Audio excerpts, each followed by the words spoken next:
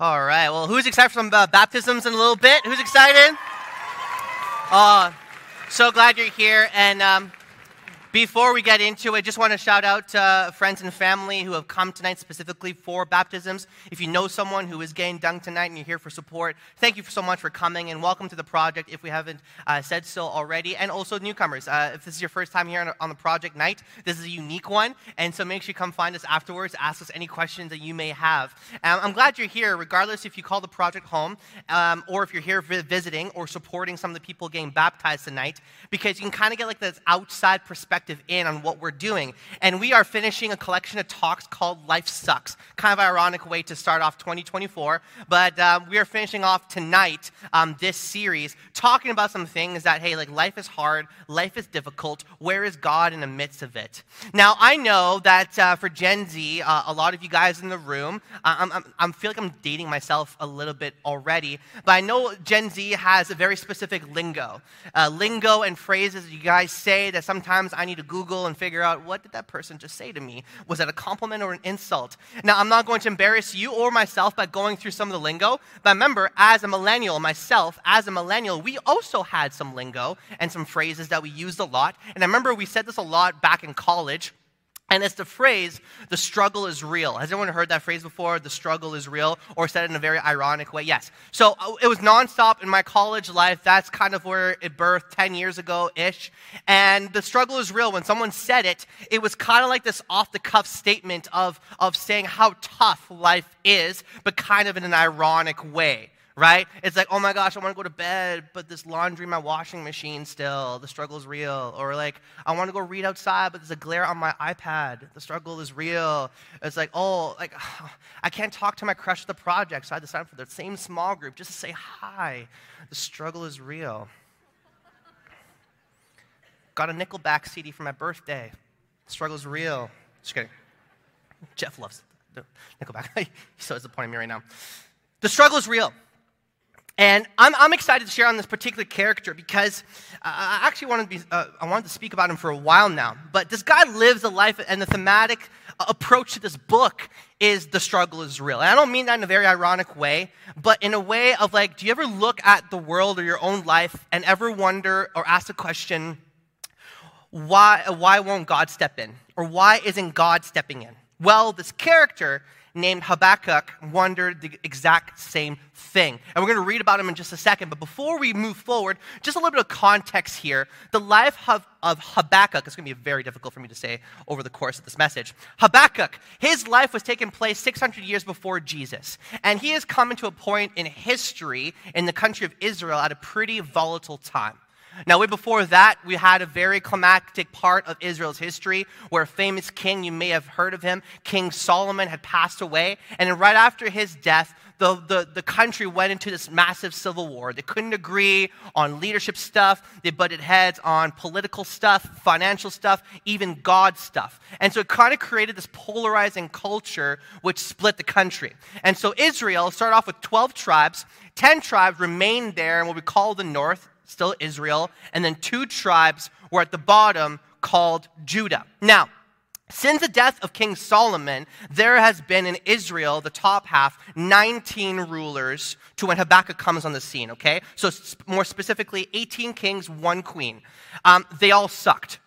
And that's just the Bible is talking. Like the disclaimer, they all said and described them to be awful people, wicked, evil, doing bad things in the sight of the Lord. Not one good king or queen in that span of time. In the southern part, mostly bad rulers, couple of glimmers of hopes, but not really. But the worst of them all was the one named Manasseh. Manasseh was a king of Judah for a period of time, and he wanted to remove all things God-related. He wanted to burn down everything that related people to worship Yahweh, which is what people called and worship God, Yahweh. And so he would burn down stuff, he would remove things, and just turn the whole country towards paganism. Now, he had a son, and his name is Josiah, and it's recorded that Josiah was the second youngest king in all of Israel, going to the throne at 8 years old. Now, later on, into his later teens, he stumbled upon his servants. One of his servants actually bumped into a piece of scripture that his father Manasseh forgot to burn down. Josiah looked at it and was asked to read it to him. And so his servants read scriptures to King Josiah, and his response was that he was weeping. And he gave his heart to God, and as king, he wanted his whole country to turn back towards God. His son, named Jehoiakim, came into the throne as well, and he did not follow in his father's footsteps, but he followed in his grandfather's footsteps, Manasseh. And even worse, he took the whole thing to a whole nother level. He didn't just turn the country back to paganism, but as a matter of fact, he would go himself, lay hands, and kill himself prophets and pastors. Usually he would send maybe like a soldier or a servant, but he would just do it himself. That's how crazy it is. That's how evil the country is. Just turned towards sexual perversion, child sacrifices. Like, it is just messed up and bad. And this is where the story of Habakkuk is. A very polarizing time, a very divided culture. There's apparent no hope in sight, nothing to look forward to in terms of God's people worshiping him. And so here we go into the story of Habakkuk. We're going to read the entire first chapter, so if you didn't get your Bible reading in today, I got you. It's going to be on the screen right behind me, and this is what the Bible says. It says, this is the message that prophet Habakkuk received in a vision. How long, O Lord, must I call for help, but you do not listen? Violence is everywhere, I cry, but you do not come save. Must I forever see these evil deeds? Why must I watch all this misery? Wherever I look, I see destruction and violence. I'm surrounded by people who love to argue and fight. The law has become paralyzed, and there's no justice in the courts. The wicked far outnumber the righteous, so that justice has become perverted. Look around the nations, and this is God talking now. Look around the nations and look and be amazed, for I am doing something in your own day, something you wouldn't believe even if someone told you about it. I am raising up the Babylonians, a cruel and violent people, and they will march across the world and conquer other lands. They are notorious for their cruelty and do whatever they like. Their horses are swifter than cheetahs and fiercer than wolves at dusk. What a flex God is putting on these people. Their charioteers charge from far away like eagles, and they swoop down to devour their prey. On they come, all bent on violence. Their hordes advance like the desert wind, sweeping captives ahead of them like sand. They scoff at kings and princes and scorn all their fortresses. They simply pile ramps of earth against their walls and capture them. They sweep past like the wind and are gone, but they are deeply guilty, for their own strength is their God. This is Habakkuk's now reply to this. O Lord, my God, my Holy One, who you are eternal, surely you do not plan to wipe us out. O Lord, our rock, you have sent these Babylonians to correct us, to punish us for our many sins, but you are pure and cannot even stand the sight of evil. Will you wink at their treachery? Should you be silent while the wicked swallow up people more righteous than they? Are we only fish to be caught and killed? Are we only sea creatures that have no leader? Must we be strung up on their hooks and caught in their nets while they rejoice and celebrate? Then they will worship their own nets and burn incense in front of them. They will say, these nets are the gods who have made us rich, they will claim. Will you let them get away with this forever?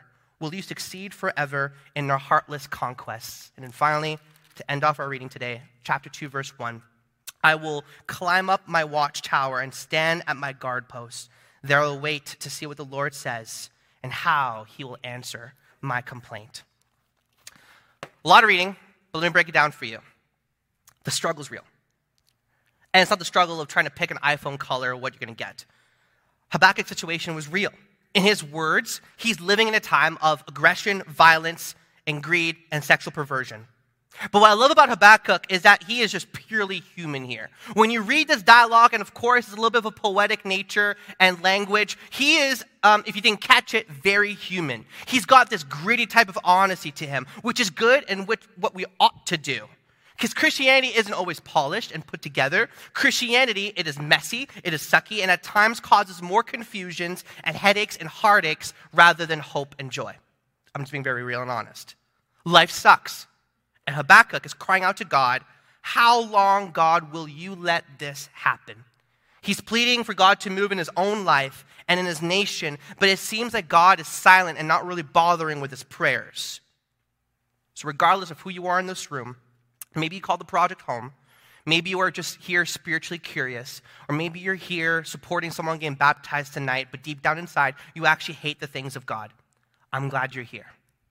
Because the question I myself wrestle with is this: how do you reconcile a supposedly all-powerful, all-loving God with the reality and the brutality of our society and culture? Because no matter who you are in this room, whether you are mourning and grieving the loss of a friend or a family member who was taken too soon, whether your heart has been broken from a failed romantic relationship, whether you keep getting backstabbed by friends and gossip, whether your educational and financial ambitions keep falling short, or whether your family life is in shambles and you don't know what the first step is to live a successful life. This 2,600-year-old content is as real and as applicable as it could ever be in your life. You're right there with Habakkuk saying, how long, God, before any of this starts to change or get better? God, why aren't you answering my prayers? God, why do you keep letting these things happen? So the question I want to propose to you tonight is, as I'm also asking myself, what will the trials of life do to you? Will you faint at the day of adversity? Or will you hold strong and still to trust God in the midst of trouble? Now, this isn't a message about the problem of good and evil. This is a thought process and wondering, where is God when you're waiting? And so for this little short time together, there's two simple takeaways that I want to kind of land tonight. And the first thing is this, is that there's only one thing worse than not getting what you want. It's the first truth you need to understand. There's only one thing worse than not getting what you want, and you probably know what the answer is: getting what you want. Because he's been praying over and over for God to do something. Like, how long do I got to pray, Lord, for you to do something? Like, we got janky leaders, janky kings, everyone's corrupt, everyone's getting killed. God, when are you going to do something about this? What did he want? For God to come and do something in his country. It says in verse 5 how God responds, look among the nations and watch, be utterly astounded, for I will do something so crazy you yourself wouldn't even believe it. I love this. I love God's response here because it's just so gangster. He tells them to be amazed in advance. And that's what God is calling us to live in. That's called faith, to live actively amazed in advance for something you believe God's doing that you haven't seen any evidence of actually happening yet. Because anybody can be amazed when something big goes off, right? Like anybody can start dancing when the music comes on. Faith is when you start dancing when no one else hears the music. Faith is praying when no one else is praying. Faith is worshiping when no one else is worshiping. That's the life God has called us to live. But Habakkuk here, he gets his foot stuck in his mouth. I love it. I don't love it, but I kind of love it. How? God, do something to the nation of Judah and Israel. He's like tattletaling on this whole country. God's like, okay, I will raise up another army called the Babylonians from Babylon, which would be the greatest empire in the army at the time, and they're going to come and just kill everyone and take the rest captive. Well, wait, what? This is not what I was expecting. I just wanted a good king, not for my whole country to be taken captive. Uh-oh. Habakkuk's got a new problem. What was the old problem? God, do something.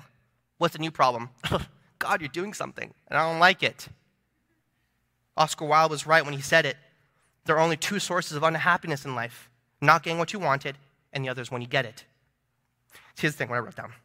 The truth is, so we don't know what's best for us. I'll tell you what, I'm so thankful that God knows when to say no to the prayers that I have prayed sometimes. I have prayed things in my past, letting God know what to do. And I look back in hindsight and think to myself, I'm really glad God didn't answer that one prayer. I've learned in my life, in my short, humble life, that it is best to let God handle punctuation. I'm not good at punctuation, theologically and actually. But when we make this dogmatic decision to put a punctuation down, how do you know that God didn't intend a comma there or a semicolon, whatever that does? So often we get delivered a phrase. We have a subject and a verb, and we think, this is it. I hate this.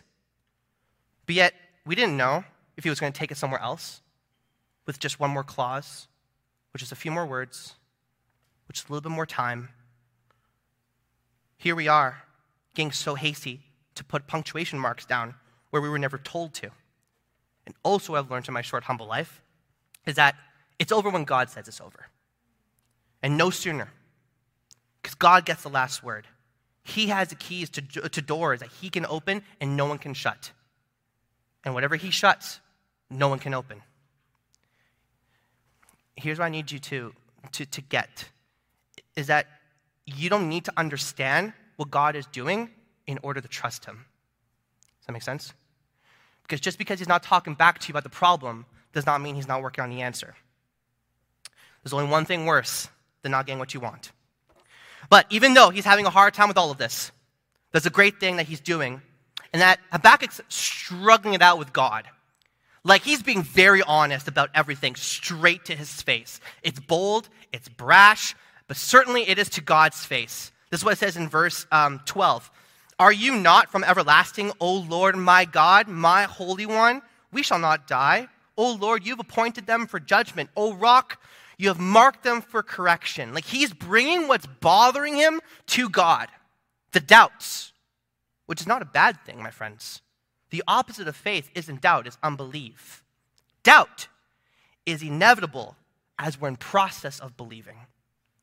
So when you're hurting and when you're doubting, the last truth is this: fall back on what you know and rise up above it all. You see, the thing about tragedy and when life kind of goes off the rails is that you have a choice. You have a choice to let everything you believe be stolen away from you, or choose to hold on to what you know about God and understand that even though hard things in life are inevitable, your thoughts are not God's thoughts and your ways are not God's ways. He is not just a God or some God. In Habakkuk's language, he's my God, my rock. How can you let this happen to me, my God?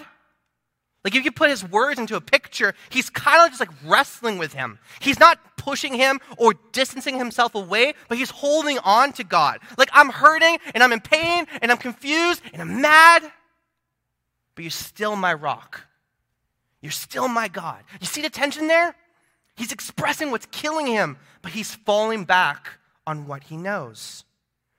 That's what he's doing, and that's what we need to do, to doubt your doubts and to put belief back in your beliefs. See, that's a tough thing when a lot of people put their entire lives in God, because in moments of difficulty or when things don't go their way, they're quick to release the things they do know and grab onto things they don't know. As for me, in my life, I don't want to live like that. I would never want to trade my belief in God for a new set of doubts, because what's that going to do for you anyways? It's so easy for you and I to point the finger at God and claim that if he's all powerful and all loving, then why the heck would all this bad stuff happen? If I was God, I wouldn't let this happen on my watch. But the truth is, I don't know. I really don't. I wish I could give you a formula sheet of why bad things happen and why things are not working out in your life. But trust me, that will be a question I will for sure ask God when I get to heaven. I don't know most things, but what I do know is that God loves me. And I'll get the band to come back up. He doesn't want me to walk this life alone. He sent his own son to die for me. I have everlasting life when I pass away. And even though I may be hurting right now, I know one day God will show me the answer of why he bottled up all my tears.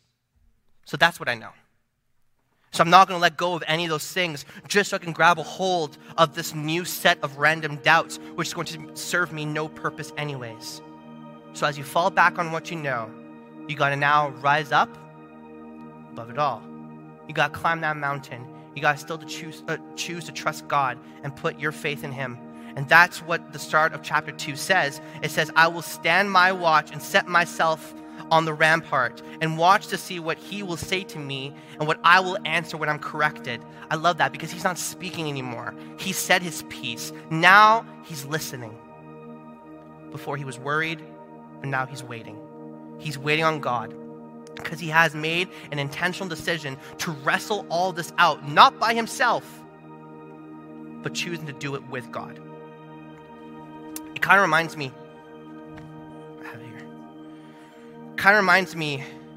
about this past week learning about Lego. I know, kind of random, but I have a reason why I want to share this with you guys. Lego. In the name of studying, of course. The most profitable company, toy company in the world. I think we can all agree that. Valued at just over $11 billion. 1960, there was a fire in a factory in Denmark. A factory for a toy company called Lego. At this point, this company pretty much just sold and made wood toys. That was the original purpose of this company. They made wooden toys. But the factory fire obviously burnt everything down. If you're the business owner fronting up the money for that, almost dropped it. Well, the person just putting the money towards that, probably disaster, probably sucky, lost all their money. The whole thing burnt down. Except for this other little piece of the factory, which actually was holding the beta division of plastic bricks. It was just preliminary. It was just an idea. It was just an experiment. Back then, they called them automatic binding bricks. So Lego today, you see they have the tubes where you can make kind of like different things happen. They didn't have the tubes. They just kind of stacked on top of each other. And they were working with it, and then all of a sudden they had the idea, let's put tubes on them to give kids and children creativity, and adults, let's be real here, creativity to do whatever they want. And ever since they put the tubes on, spread like wildfire. I know you're probably not thinking about this, but I'll tell you anyways. How many combinations can you stack 2 bricks in Lego? 24. 2 bricks. Well, was right. 4 bricks, over 1,000. 6 bricks, 915 million combinations. 915 million. And here lies the success to Lego. Because they're just spreading endless creativity. They're selling creativity to children and adults all over the world. Literally endless. So let's recap. How did they get to be one of the most largest and most successful toy companies and businesses in the world? How did they get to be valued at over $11 billion? A whole factory burned to the ground. And then they realized the power of just a bunch of little plastic bricks sticking together. And I just, honestly, with all my heart, I just felt in my heart to tell you tonight that the things that you've been handed in life, maybe a fire, maybe getting fired, maybe getting diagnosed, or the relationship ending, or maybe going to that funeral you never thought to go to so fast, and you don't understand why you've been handed these things, but God doesn't want you to focus on what you don't have, but He wants you to focus on what you do have. If we can get our minds off for just a second on the material possessions, the boyfriend or girlfriend, the status or reputation, or whatever your wooden factory may be, and be reminded of what Jesus has promised. And what has He promised? He has promised me that He will never leave me or forsake me. He has promised me that I am more and truly more than a conqueror. He has promised me that when I'm weak, I'm strong. He's promised me that when I'm in the middle of the valley, I'm comforted and protected. He's reminded me that even though I'm hurting, my pain is temporary, and there will be no more when I go to heaven with Him.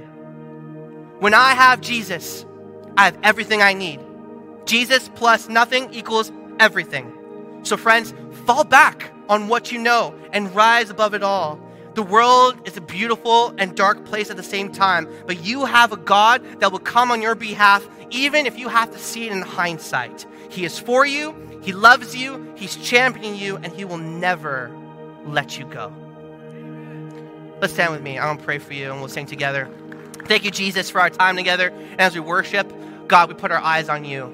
Life sucks sometimes, but we put our faith and our trust in you no matter what. God, as we worship in response to worship, I pray, God, that we would engage, that we would tune ourselves in, that we would have tunnel vision and focus and our eyes and our minds and our hearts and our spirits towards you. God, throughout the good and throughout the bad, you are still faithful. You are still good. You are still sovereign. You are still holy. You are still powerful. And you are still loving. And we are your children. And so, God, I'm so sorry for the crappy things our friends are going through right now in life. But we know that you never promised us an easy life, but you did promise us a life, not doing it alone. So in the times where we feel alone, remind us that you're holding our hand every step of the way. Remind us that you go before us. Remind us that you have set the pathway and have already kind of dented in the footsteps in the sand, and all we have to do is just follow in your order and choreography. So God, I pray for those in this room right now that have a weight, a burden, this heavy thing that's killing them right now. And they're standing here, sitting in church or watching online and thinking, I cannot do this. I cannot do this in my life. But God, I pray you would comfort them right here, right now. I pray you remind them that you got this. And even though it is crappy and sucky right now, you are a God of miracles. So God, I just pray that you reveal yourself in such a beautiful and unique way. And we give you our worship and our praise and prayer in response to that. In Jesus' name we pray. And everyone said, amen. As we sing in worship, we're going to have a prayer team coming down. And if you have anything in your life that you want prayer for, we got these amazing young adults who are going to be right here at the front. You can make your way now. And if you want to pray with them, we're just going to sing one song again to baptisms. So take advantage of it. But we got some crazy, amazing stories to hear. God bless you. Let's worship together.